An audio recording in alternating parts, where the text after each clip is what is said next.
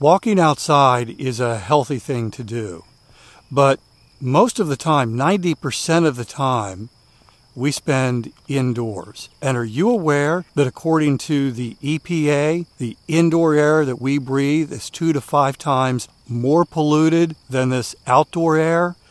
My sponsor, Air Doctor, has the solution. And by the way, they're offering you up to $300 off.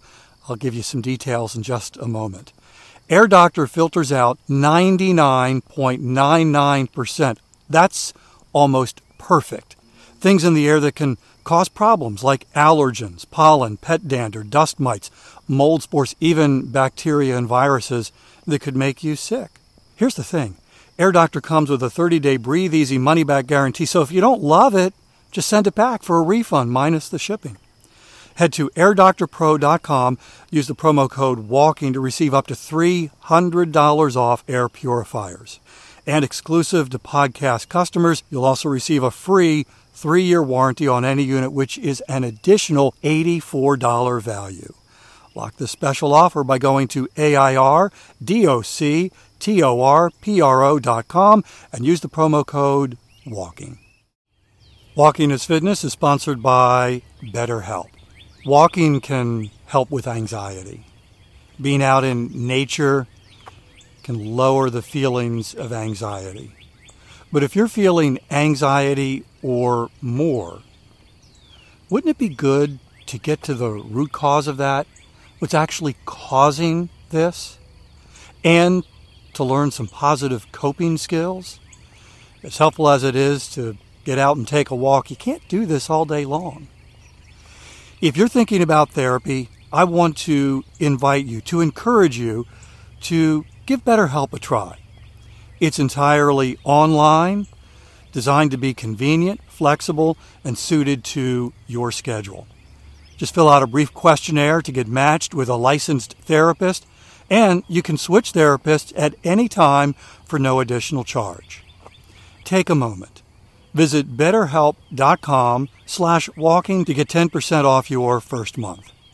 That's BetterHelp, HELP.com/walking.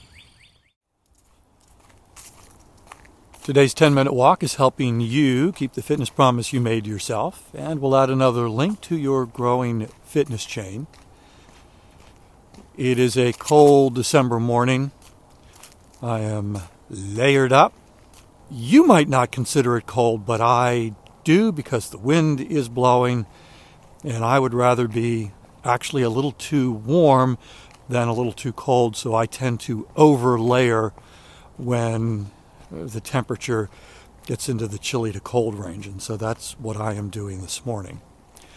I thought during today's 10-minute walk I'd talk a little bit more about my new walking desk and the impact that it's having, and what others who have experienced and used a walking desk, how they feel about it. So I've had my standing desk and the treadmill, the walking pad underneath the desk now for about 3 weeks.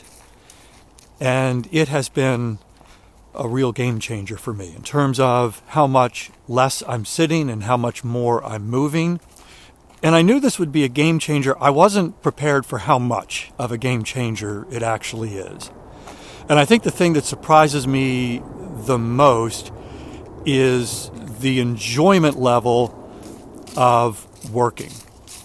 There's something about a workspace that is inviting, conducive, maybe even fun, that can ramp up how much one enjoys working. Certainly it has for me over the course of my working life, and this standing desk with a treadmill, so you can call it a walking desk, has been more impactful than I imagined. But I thought I would talk about someone else's experience with a walking desk. Welcome to Walking is Fitness. This is a podcast of action providing a little extra motivation to help you keep that fitness promise you made yourself. Hi, I'm Dave. So there's a young woman who is a professional writer. She focuses on fitness and health. Recently, she got a walking desk. and made a commitment to use that for a couple of weeks and then to write about it. And she wrote an article, 5 things that she learned using a walking desk. Number 1, she realized that a walking desk is not suited for every task. There are some tasks that, for her, are better sitting down, and other tasks that, for her, are better standing up and using the treadmill. And by the way, let me describe, so when you think of a treadmill, I know that I tend to think of this big monster contraption device that you might have seen in a gym, or you've seen pictures, and they're big and they've got handles and they take up an awful lot of floor space. So with a walking desk, you have the desk, which is set at a height where you can stand and work. And then there's a treadmill without the handles, certainly smaller than what you would be used to seeing at a gym, and that fits neatly under the desk. And so you're working, you could be working on your computer, you could be writing, you could be thinking, and you could actually have your hands on the desk as you're walking. And so this writer discovered during her use of this walking desk that for her, not every task works well while she's on the treadmill walking. And she discovered that writing these articles, writing that requires a little more focus and intensity, was not a task that for her worked well as she was moving on the treadmill. Now, she also said that responding to email and doing other tasks outside of the intense focus of writing articles were great with the walking desk. So that was lesson number 1, that a walking desk, for her, not suited for every task. Number 2, she discovered, again, no surprise, I've been talking about this for forever, that the walking desk improved her creativity, it improved her energy, and it actually improved her focus. Lots of research that when we are moving, it is getting blood flowing to the brain and we think better, we think more creatively, we can focus. There's brain power. So when we are moving, it improves our thinking processes. That's not a small thing.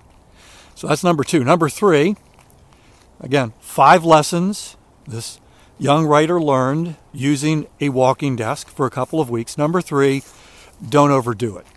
Because this is a young woman who has a greater fitness capacity. She is a professional writer focused on fitness and health topics. She pursues fitness herself.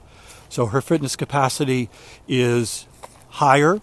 She's young, she's strong, and she was on that treadmill walking a lot as she was working. Well, the problem for her posture was not as good as it could have been, and all of that walking, all of that standing before working on her posture, she actually got a sore back.